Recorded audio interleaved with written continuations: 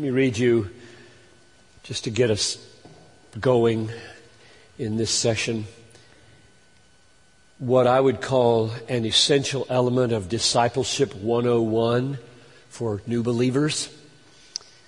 Because in Acts 14, Paul has just recently planted churches in Lystra and Derbe and Iconium, and now he's going back and he's going to stabilize them. What will he say? They've been Christians a few weeks, months at the most. And in verse 22, well, let's start at 21 in Acts 14. When they had preached the gospel to that city and had made many disciples, they returned to Lystra and to Iconium and to Antioch, strengthening the souls of the disciples, encouraging them to continue in the faith, saying, through many tribulations, we must enter the kingdom. That's the only thing he mentions in the discipleship program. Is it in yours? Okay? For your kids, for yourself, for any person you're talking to, how to help them. He's encouraging them to continue and stay Christian and hold on to Jesus. Why? Because it's going to be trouble. It's going to be difficult. Christianity is not a pathway out of difficulty. It's a pathway into difficulty. So we don't preach the prosperity gospel here. We preach the opposite. If you want your life to go well, stay away from Jesus. Of course, it will only go well for, a few decades, and then there's eternal misery.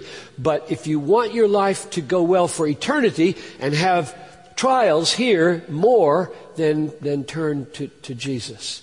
And He will both bring the trials, and He will give you the grace to do what needs to be done.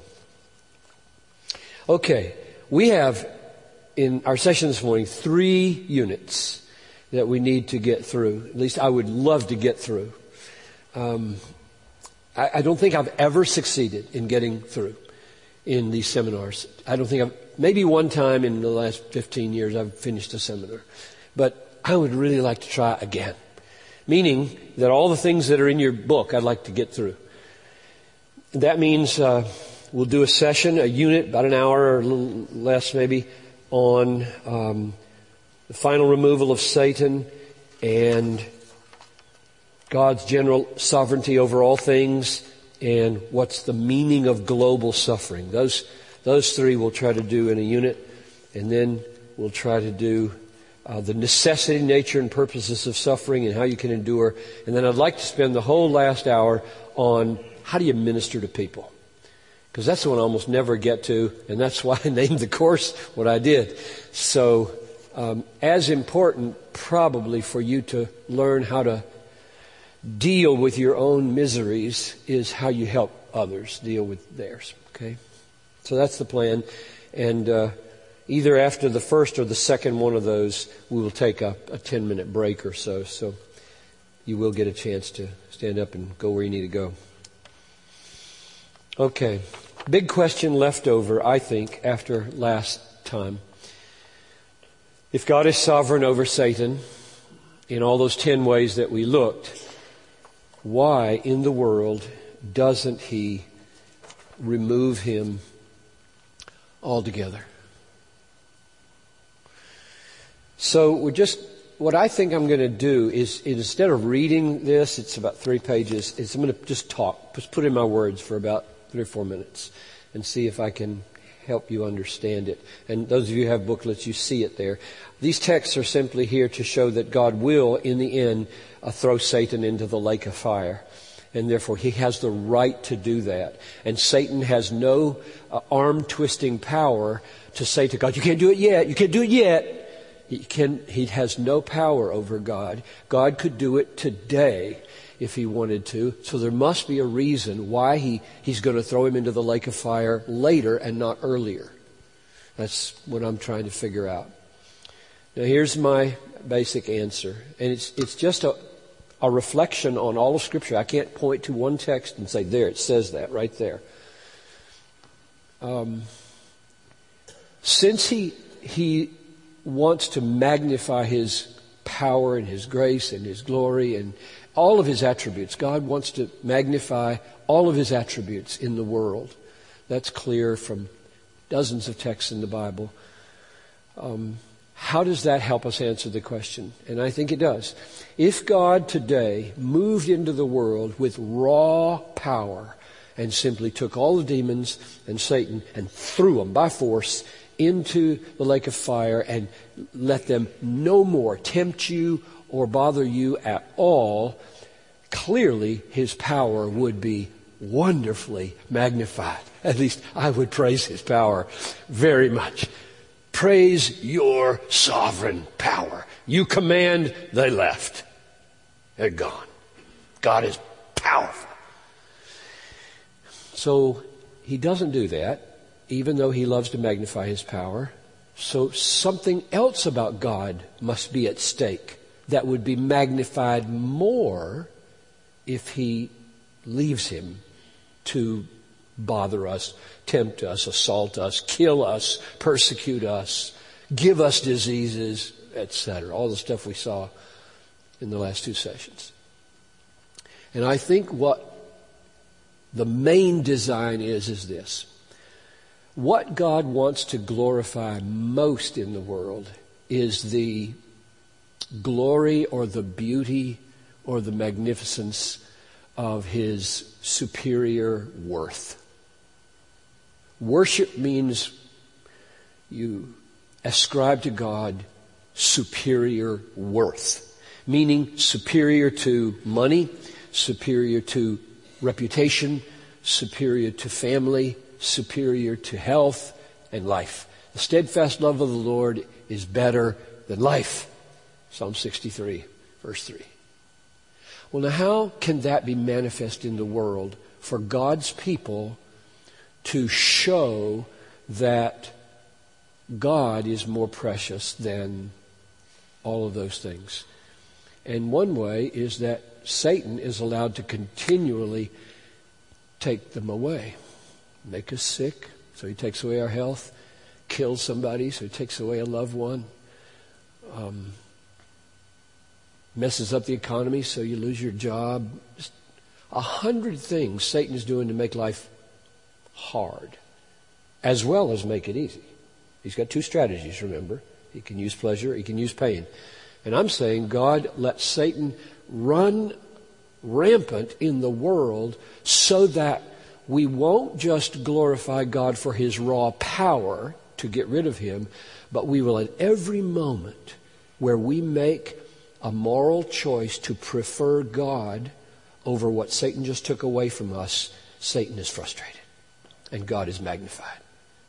So if he takes your health and you still love God, Satan goes, yeah, that didn't work. He takes your job and you still love God, Satan goes, yeah, that didn't work.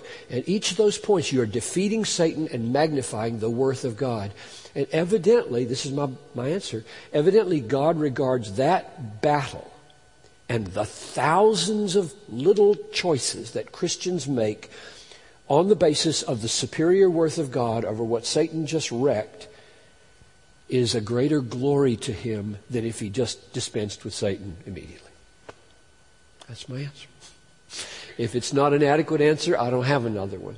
And you can help me maybe and send me a note that offers a better one. We're just, what Christians do who have come to trust Jesus and his word is we just take what we're dealt and we try to figure it out. We don't dictate what we're dealt, we just take it. And we're dealt Satan. He's here. And the Bible says he's real and he's doing all these things, and we are dealt the word that he could be taken out, and he will be taken out, and he isn't being taken out now. So there must be something about God that will be magnified by leaving him here. And it isn't mainly God's power. It's mainly God's superior worth that is being magnified. And God puts more stock, for now, in magnifying that part of his worth, his superior beauty over what you lose when Satan batters you. He puts that as a higher premium over just the display of his raw power. You want to ask a question about that? Okay, save it for later. We'll do questions between sessions. I said to one of you last night that we would take a few minutes and simply talk about God's general sovereignty over all things. So these are those few minutes. This booklet, pages 23 to 25.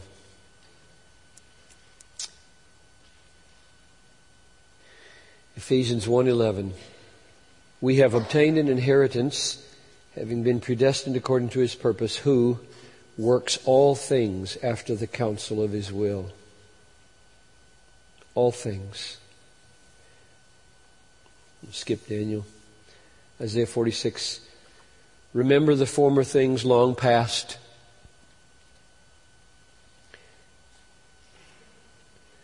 For I am God and there is no other. I am God and there is no one like me, declaring the end from the beginning, from ancient times things not yet done, saying, my purpose will be established.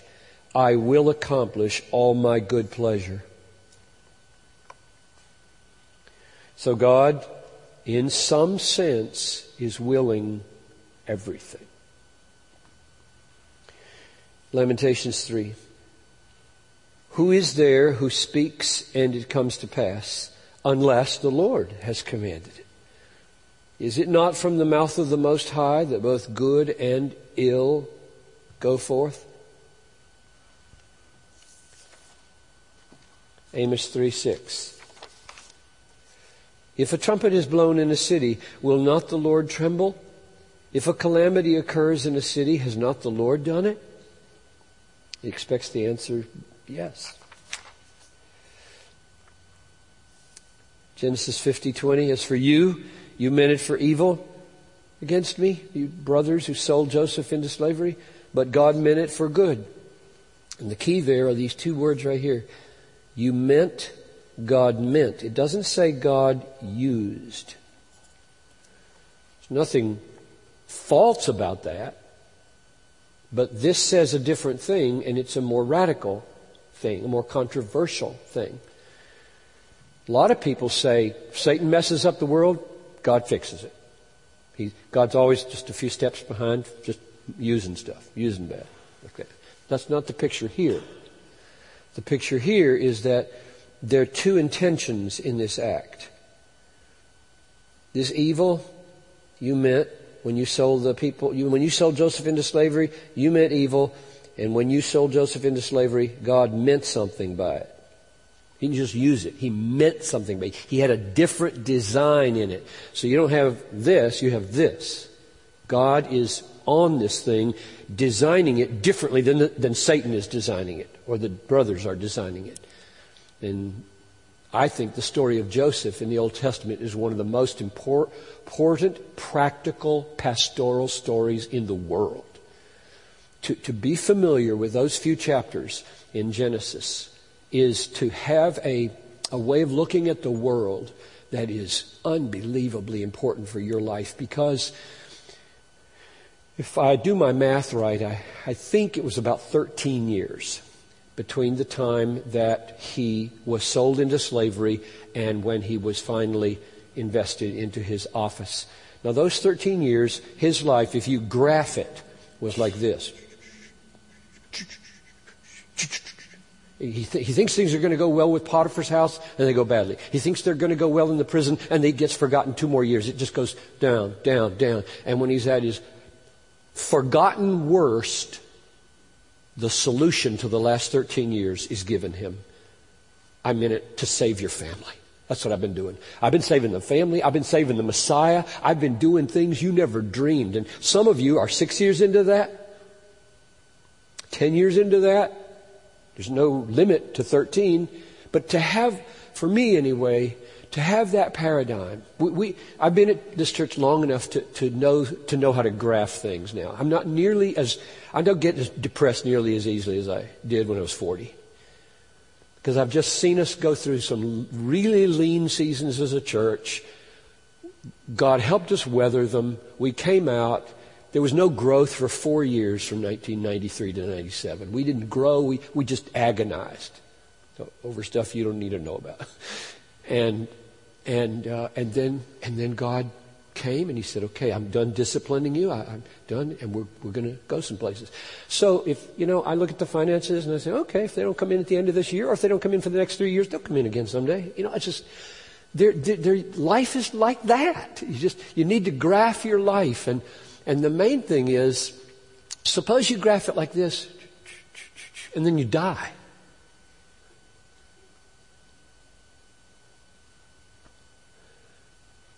Glory forever. There's no guarantee that everybody's story turns out like Job's, or Joseph's. John the Baptist sure didn't. Faithful, criticism, faithful, prison, faithful, head chopped off.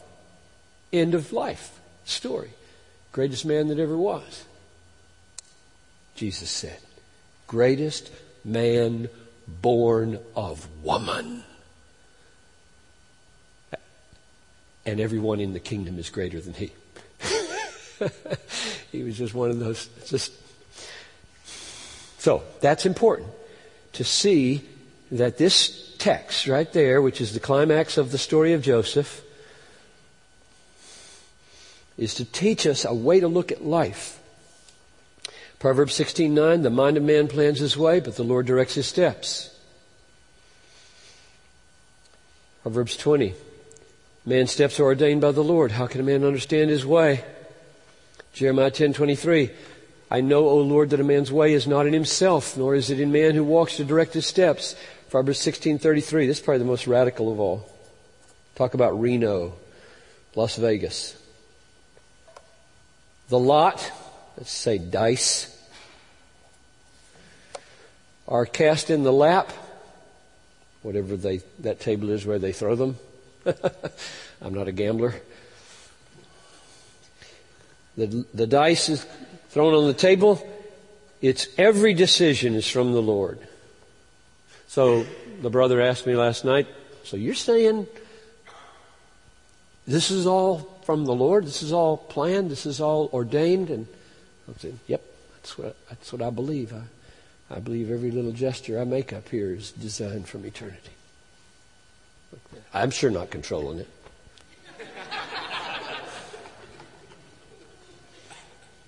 I don't think anything is meaningless, even though some things look your whole life long meaningless. John the Baptist's death looks meaningless to me. A girl dances in a party, and her mom asks for the head of John the Baptist, and John's head gets chopped off because of the whim of a dancing girl and a wimpy king, and you just say, no, you can't end the best life like that. That's absurd. That's meaningless. You can go anywhere. So you will experience things that look absolutely meaningless. But if this is true, that every lot being cast, every roll of the dice, you've heard me say this before if you've been around for a while. My wife and I, our default game together is Scrabble. You know how Scrabble works. You put your hand in the bag and you pull out 7 letters, or 3 or 2 or whatever you just laid down. And what you pull out makes all the difference, right? If you get a Q without a U, you're cooked. Especially if it's the last turn, right? So do you pray when you put your hand in the bag?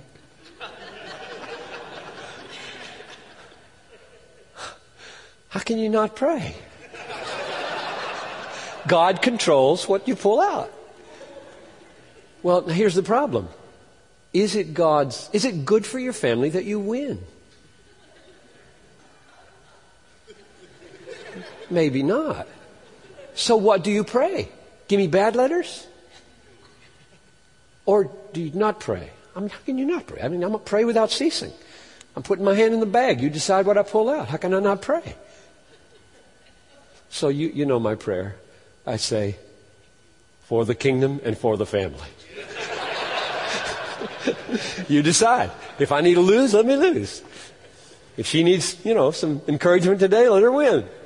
She always, she wins most of the time. My wife is brilliant with words. Okay.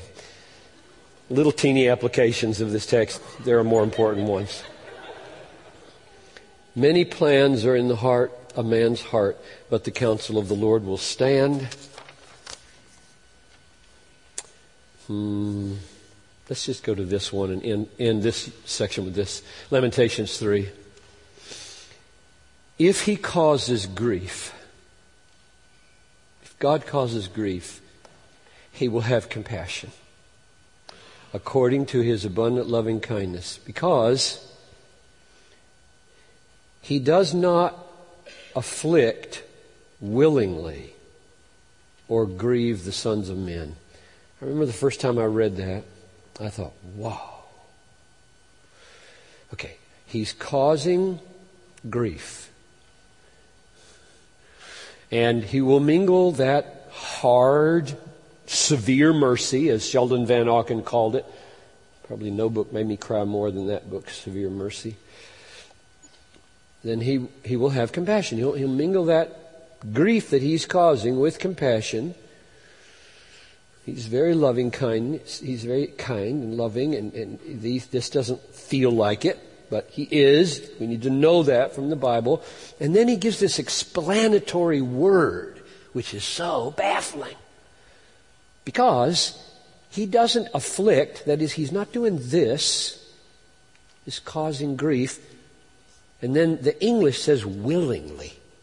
Like, whoa, God is being forced? Like, I don't want to do this. Somebody's making me do it. What does willingly mean?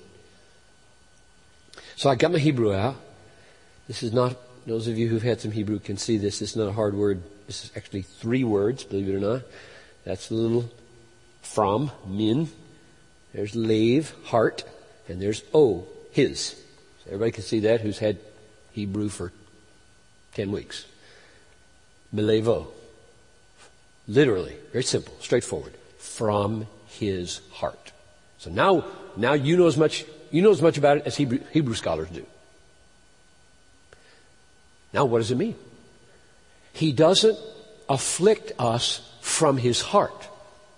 He does afflict us. He ordains that grievous things come into our lives. But he doesn't afflict us from his heart.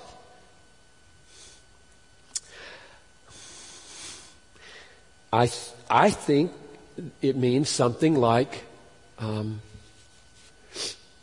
God has levels of willing, levels of exuberance in his heart, in his mind, in his soul. We're over our heads here, I know. God is infinitely complex, and to make statements like this are to babble like a baby, but that's what we're stuck with, language. And I think many other places in the Bible indicate that God does things, that is, he wills things in one sense that he doesn't will in another sense. He says, for example, thou shalt not commit murder. And then he ordains the murder of his son. Okay, that's what I mean. That sort of thing turns up all over the Bible. Here, God causes grief, but he doesn't do it from his heart. So these levels of willing, the pain that Jesus was caused in his death was not in and of itself a delight to God. What God was willing there is justice and mercy and all the good things that were coming to you through the cross. And there are reasons for why he does this. And your pain, that at the moment of your pain, God is not, I love to see people hurt. I mean, that is the way a lot of people would construe what I'm teaching you in this seminar. They'd say that's the only way you can conceive God who ordains pain. He's really wicked. He just loves to see people hurt. And this is saying, no, that's not the way it is with God, any more than it is with a parent who spanks a child and sends him to his room for a season of misery, for his good. I mean, a good parent knows how to balance these things. He doesn't harm his children. He doesn't slap them around and treat them in anger. But he knows this little padded spot right here is designed for spankings. And a child is relieved when he is brought to tears for a crime rather than doing some kind of horrible psychological manipulation to make the child miserable for days. I mean, I'm getting into my little parent spiel here. We don't love to see our children cry. No parent loves to see his children cry, but we bring them to tears intentionally. So that's just an analogy of, from our heart, we're not causing pain. We're doing something for their good. And we'll see in the units to come what that is. So that's the end of the section on the total, complete sovereignty of God, choosing a dozen texts or so to broaden out the big picture of God's sovereignty and not just over Satan. Now, what is the meaning of global suffering? Can we even say it? Is that a presumptuous question to ask? Does it have meaning, or is it just absurd? Well, I think the Bible does give us a couple of really significant answers to this question. So let's look at them. First answer I want to suggest is this. It is in part God's judgment on the world for its sinfulness. As such, it is a vivid portrayal in the physical world of the moral and spiritual horror of God-belittling sin. So that's my big answer first. That the meaning of pain in the physical realm is the horror of sin in the moral realm. That's the meaning of it. Physical misery is a parable of moral viciousness. Now let me say quickly what I'm not saying. I am not saying every given individual that deals with a misery, there is a corresponding moral viciousness in their life. That is absolutely not what I'm saying. Jesus had no moral viciousness in his life, and he suffered more than anybody. And Job, his three comforting friends, tried to say to him, the reason you're suffering so long and so deeply is because you must have sinned so grievously. And God got very mad at them for saying that. So I'm not saying that every misery has a specific, in your life, counterpoint of sin and viciousness. What I'm saying is, in the big scope of why there is this horror in the world, it corresponds to the horror of sin in the world. So let's look and see where I'm getting at.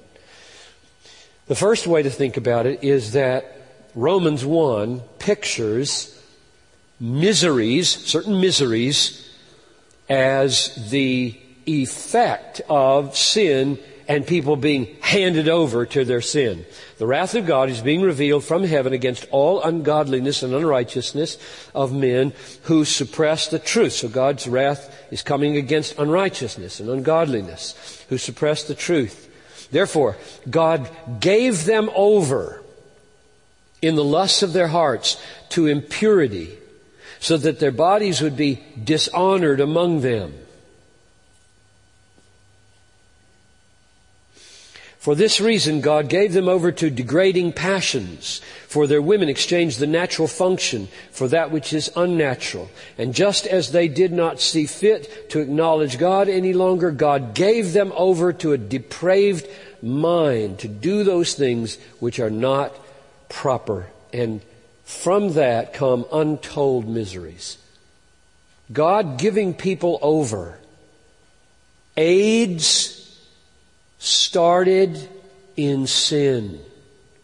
have to be so careful here, don't we? Because it's no longer simply, you got AIDS, you've been fooling around homosexually. That's clearly not the case anymore. But this word right here, so that their bodies would be dishonored. Therefore God gave them over to the lust of their hearts, to impurity. And he's talking about homosexuality here, so that their bodies would be dishonored among them. And they would bear in their own flesh the penalty. It's a pretty amazing parallel to AIDS. And now the story is told over and over again in history that one person's misery or one family's misery or one society's misery becomes everybody's misery. So last night, instead of saying, I hope some of you give your life to eliminating malaria, I will also say, I hope some of you give your life to eliminating AIDS. I would be very happy if a vaccine were found that would just wipe it out. Even though it might free up some people to do more illegitimate, God-displeasing sex. I just don't think we should think in terms of the other way around. Let the evil go and kill millions of babies and people and innocent wives whose husbands are sleeping around on them. And no, we would love to see that turned around. My point is here, what's the meaning of all that? And one of the meanings is God gave them over. So I think I said in something I wrote on the internet a few days ago, I said it in the video. Some people say that if we continue on in abortion, or if we continue on with homosexual people pretending like they're married, God's going to judge us. Well, no, He's not. That is the judgment. God gave them over in the lusts of their hearts to impurity. That is the outpouring of God's wrath. The wrath of God is being revealed in the giving people over to do abortions and to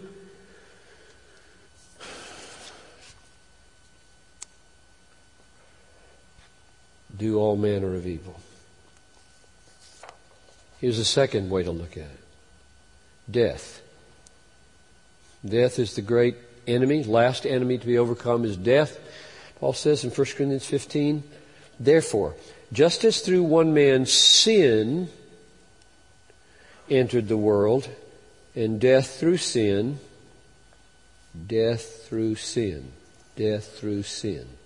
So what's the meaning of death? The meaning of death is sin. Death is a physical statement of the horrors of sin. If you look at death and see it and you hate it, that's good.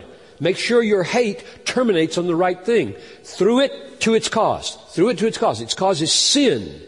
The meaning of the fact that everybody dies is sin entered into the world. So if you get angry at death, why is there so much death? Why do babies die and 15-year-olds die and 45-year-olds die and 65-year-olds die? Why is there so much death? Your anger should be channeled here to, through one man's sin entered the world, and death through sin. And so death spread to all men because all sinned. By the transgression of the one, many died. By the transgression of the one, death reigned through the one. Through the transgression, there resulted condemnation for all men. For as through the one man's disobedience, many were made sinners, even through one man's obedience,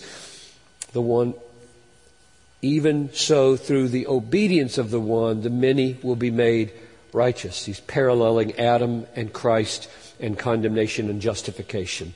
And just as in Adam all die, so in Christ, everyone who's in Christ will be made alive because of His righteousness, just like these people all died because of His wickedness. That's the doctrine of original sin. But the general point here is this. What's the meaning of the carnage of death in the world? I had a teacher one time who said history is a conveyor belt of corpses. And it is. Everybody dies. If you want a sobering experience, just every day when you read the paper, or I don't even know, I've never looked at it online, but we still get the paper, turn to the obituary page, especially on the weekends. On the weekend, the obituaries go for 3 pages sometimes. And then look at their pictures. They're young, they're old, they're women and men, they're children and adults, they're every race, everybody is dying. And you just realize if your life is comfortable for a moment, there's about 80 people on these 3 pages who right now have a network of people who are in absolute grief. And it's every single day. And this is just one city. What is the meaning of that? The meaning is sin is outrageous. See that, David? I'm saying physical death. That's what I'm talking about now. Spiritual death is sin. I mean, sin and spiritual death are almost synonymous. The question was, am I talking here about physical death or spiritual death? I'm talking about physical death here because that's what Paul is talking about here. Why do people die physically? People die physically because sin came into the world. Let's read it again. Just as through one man sin entered the world. That's Adam. One man sin entered the world and death through sin. That statement right there is just hugely worldview shaping. Because that means you will now not see death as absurd and without any meaning or root. It's got a root. It's got a meaning. What should it say to us? It should say to us, if you don't like it, don't like sin. It's so sad that people don't get the message here. People, in fact, turn it right on its head. They say, tomorrow we die, let's eat, drink, and be merry. They multiply sins because they see death. And the Bible wants to say, no, let death direct you towards holiness because sin brought death. One more way to look at it. This is perhaps the most important. This text right here is, I think, this Romans 8:18-23, is probably the most important passage in the Bible for coming to terms in a church with disease and disability. When I came to Bethlehem 28 years ago, I can't remember the exact timing, but within the first, say, 2 months, I think, I preached a sermon called Christ and Cancer. Now, why would a young 34-year-old pastor put at the front of his agenda to say to the several hundred folks who were there what he believes about Christ and cancer? And the reason was very simple. 90% of the people in our church were old. I came to a church that was dying and that was filled with old people, very gracious old people to us young people. They were wonderful to us. And this church exists and survives and thrives because of how sweet and helpful they were. So I wanted to honor them. I did a funeral every 3 weeks for a year and a half. You talk about baptism by fire. I'd never done a funeral in my life when I came to this church. And I started doing them just like this. Every 3 weeks for 18 months. And it bonded me to these old people unbelievably because they all came to the funerals. They'd show up at every funeral because they knew theirs would be next. What point was I making? Oh, why did I do Christ and Cancer? Because as I looked out on them, I wanted them to know what I would think when I came to the hospital bed. I didn't want them to think the pastor's going to say, I wouldn't be here if I were a real believer. I could get healed if I really believed. And so he's going to think my faith is weak because I'm in the hospital. And I just wanted to kill that thing. I wanted to kill that thing so that they could want me to come, expect that I would say something more biblical and more faith-building than, oh, you're sick? You must not be trusting Jesus, because if you have faith, you can move mountains like this cancer. This text right here is the key text on that issue. So let's read it carefully. This gives an interpretation to the meaning of Christian suffering. For I consider that the sufferings of this present time are not worthy to be compared with the glory that is to be revealed to us. So the first thing he does is just make sure that we get our proportions right. We may suffer in this present time, that is our whole lives, a lot or a little, and if it's a lot, it's not worthy to be compared to what's coming. We need a good, healthy dose in America of heavenly mindedness. Heavenly mindedness in its biblical function and proportion doesn't make you an irrelevant pie-in-the-sky recluse. It makes you a radical risk taker who can lay down your life and know it's worth it. At least it should. For the anxious, let's see, where to stop, are not worthy to be compared with the glory that is to be revealed to us. For the anxious longing of creation waits eagerly for the revealing of the sons of God. So he pictures creation as having this longing for the revelation of the sons of God. What does that mean, revelation of the sons of God? It means this. As I look out on you right now, I'm assuming most of you are Christians, believers, born again. You don't look like sons of God. You look like ordinary mortals who are going to die someday. A son of God, a son of God be about 1,000 feet tall and long flowing robes and a face shining like the sun and arms that can throw Pluto. And come on, the Son of God is magnificent, and you don't look magnificent at all. You look like everybody else. We haven't been revealed. We're walking down Nicollet Mall and look like everybody else. Nobody knows you're a child of God. Just walk by them on the street. They will someday. It says in Matthew 13:44, in the little parable, it says, you will shine like the sun in the kingdom of your Father.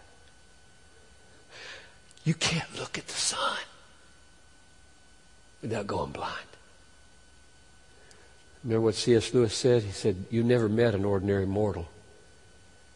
Someday, very soon, that person will either be a devil that you'll shrink back from, or a child of God that you will want to bow down and worship. You've never met an ordinary human being. There aren't any. We just haven't been revealed yet as to what we are. So the whole creation is waiting. When's it going to happen? Oh, bring it, bring it, bring it. For the creation was, now here's the reason it hasn't. Here's the situation we're in. For the creation was subjected to futility. Now that is like through sin came death. Creation was subjected to futility. Whoa. Who did that?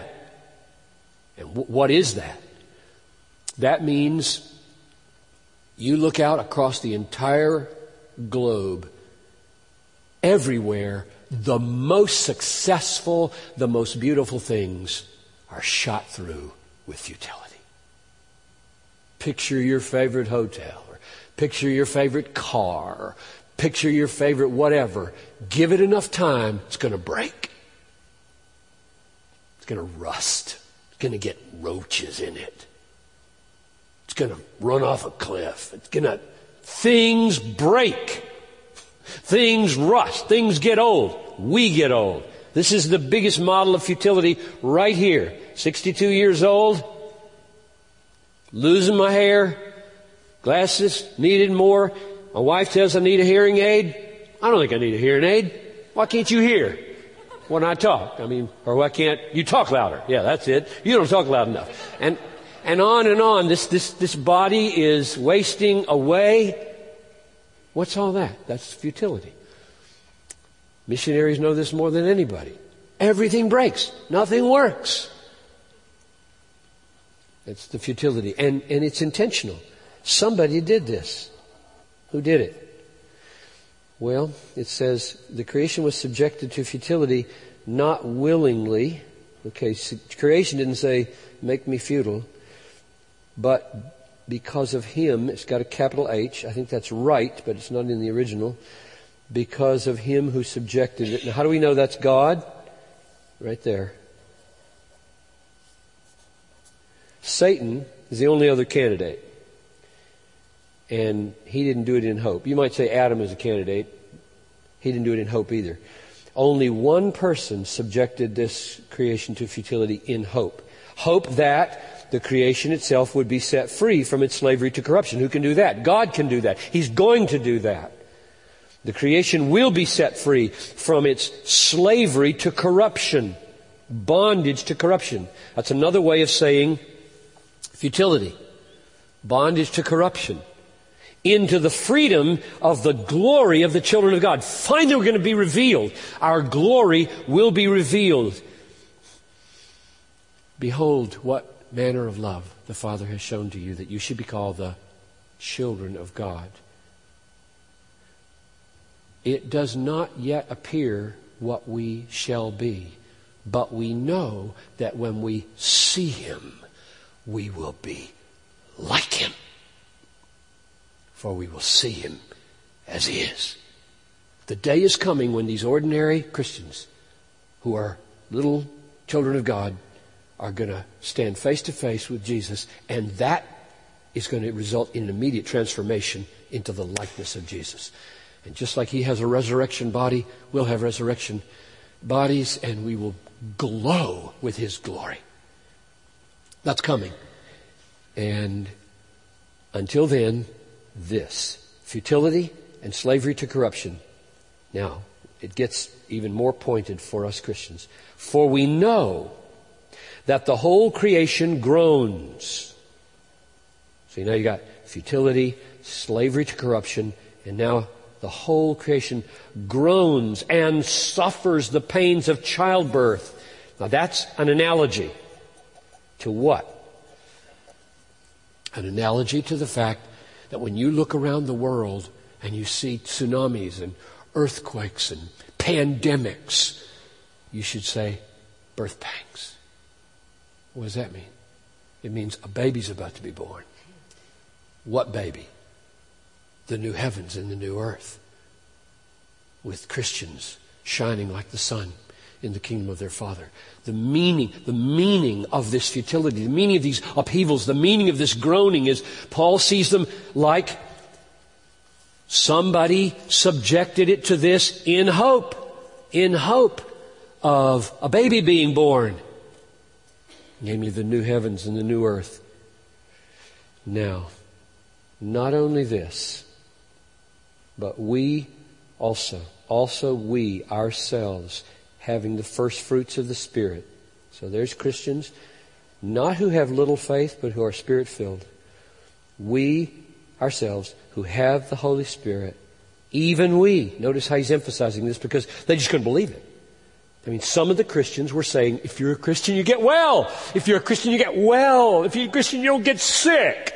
So he's having to say, we also, ourselves also, even we who have the Spirit also groan within ourselves, waiting for our adoption as sons, the redemption of our body. That is really important. It's off the sheet. Sorry. That's really important.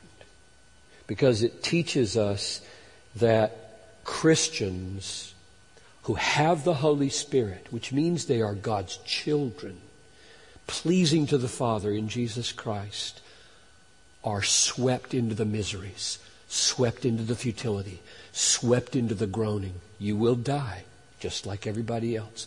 You will get cancer just like everybody else. You will struggle in your marriages just like everybody else. You will experience the aging process just like everybody else. Christians are not separated. Verse 23, just get it. We, ourselves, who have the first fruits of the Spirit, even we, ourselves, groan. This is not a praise God anyhow. I'm always above the fray. Groan within ourselves, waiting for our what?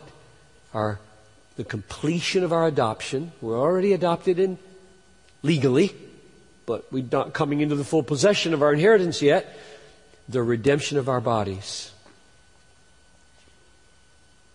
It says in Philippians 3, 21, that someday we will exchange, God will transform, Jesus will transform this lowly body into a body like His glorious body.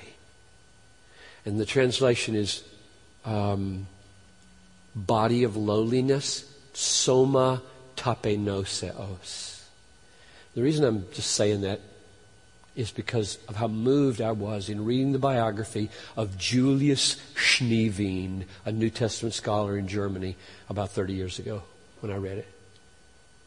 He died of pneumonia after a long, cold, German, unheated train ride back during the Second World War. And as he came home and he opened the door and walked in, knew he was very sick, said to his wife, Soma tape saf tape nafrasune. Soma tape nafrasune. Quoting Philippians 3, 20 and 21. I'm going to lay this down. This body, this lowly body, is going to get an exchange for another body. That's what he's talking about right here. The redemption of our bodies. We have good news for disabled people. Really good news. And good news for diseased people and good news for dying people. I'll tell you, this may sound strange. If I had my choice at Bethlehem to do a funeral or a wedding, I'd do a funeral in a minute. Way more. Why? Well, there is so much natural joy sustaining the people at a wedding. They don't need me. They just legally need me, But at a funeral, they need me really bad because I got news and it's so good. The wedding, they're going to have sex tonight. Well, what else do we need, Been waiting for this, I hope, forever. And this is, it's beautiful. Everybody's dressed up. But a funeral. To preach the gospel at a wedding is a huge challenge.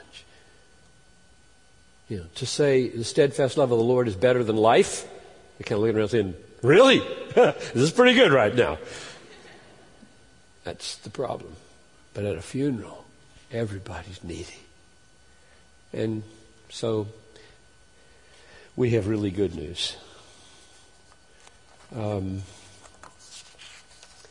All of that groaning is mingled with many mercies. I've got texts on that. I'm not going to read them. Here's my conclusion from that first answer to the question about the meaning of global suffering. A world of horrendous suffering should not cause us to think of God as a horrendous God, but of the magnitude and depth of the ugliness and heinousness of God-belittling pride and unbelief and indifference and scorn. This is what hell will mean for all eternity, a witness to the heinousness of God-demeaning pride. In other words, every time you see cancer, every time you see some horrible malformation or some terrible, grotesque face or a baby born with one head here and one head here. I keep pictures like this on in my computer. You would think I'm sick. I'm a sicko. Because when I see things turn up on the internet of horrendous things, I've got a picture of a baby, and here's her face, and then she has another head here with another face upside down and a little body with partly appendages, and her mommy, I don't know how old she is, a few months old, and mommy down, stroking one of her faces. I just want to die. I just want to scream. I'm saying that so that you don't ever, as a Christian, think you should put your head in the sand with regard to the suffering of this world. Stay awake. You have a way to see it now. You should see that and say, I hate sin. I hate my pride more than I hate anything. That's the way you should respond to that. I hate my selfishness towards my family. I hate the shortness of my temper. I hate my impatience. That's what you should feel when you see a disfigured face. Don't you get in God's face about this. There is another way to understand it. One more way of saying it. I'll say this and then we'll stop and take a little break. Global suffering is God's message of warning and awakening that the world should take seriously their desperate moral condition and repent. When you get a phone call from the news agency after a calamity and they want to know what you as a born-again evangelical Christian think the meaning of this is, this would be the first text you should go to, probably. You should say, can I just tell you a little story about Jesus? Now on the occasion there were some present who reported to him about the Galileans whose blood Pilate mixed with their sacrifices. So Pilate came into the temple and he saw some people offering some sacrifices, and he slaughtered the people and mingled their blood with their sacrifices. And they came to Jesus and said, what does that mean? Then Jesus said to them, do you suppose that all these Galileans were greater sinners than all the other Galileans? No, that wasn't the meaning. It's not their greater sin. I tell you no. But unless you repent, you shall all likewise perish. Meaning, that death, that horror, that calamity, that gross, horrific event was to get you to repent.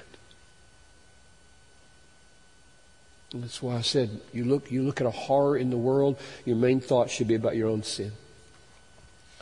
Verse 4, or do you suppose that those 18 people on whom the Tower of Siloam fell, or the Twin Towers in New York fell, and killed them were worse culprits than all the other men in Jerusalem or New York? I'll tell you no, but unless you repent, you will all likewise perish. So I think we should say to the news reporter on the other end of the telephone, sir or ma'am, whatever else I say to you about the meaning of yesterday's calamity, its meaning for you, my friend, is that you repent and turn to Christ. That's the meaning. So don't play games. Don't play little soundbite games.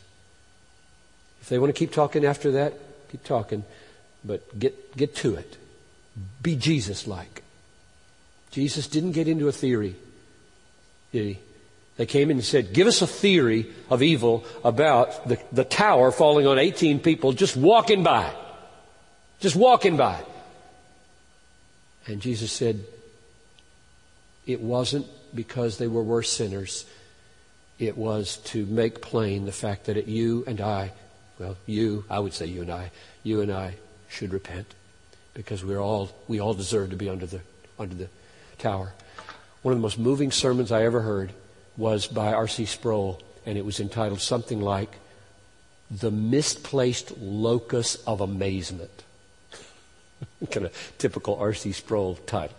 The Misplaced Locus of Amazement. And he took this text, Luke 13, and he said, these people were amazed that anybody had a tower fall on them when they were walking by. And Jesus said, no. That's a misplaced locus of amazement. You should be amazed you weren't under the tower. If you don't repent, you will be under the tower someday. You just got to say, that is what that text says. And that is the way we respond. We look at events and we say, why did this happen? And we should say, why didn't this happen to me?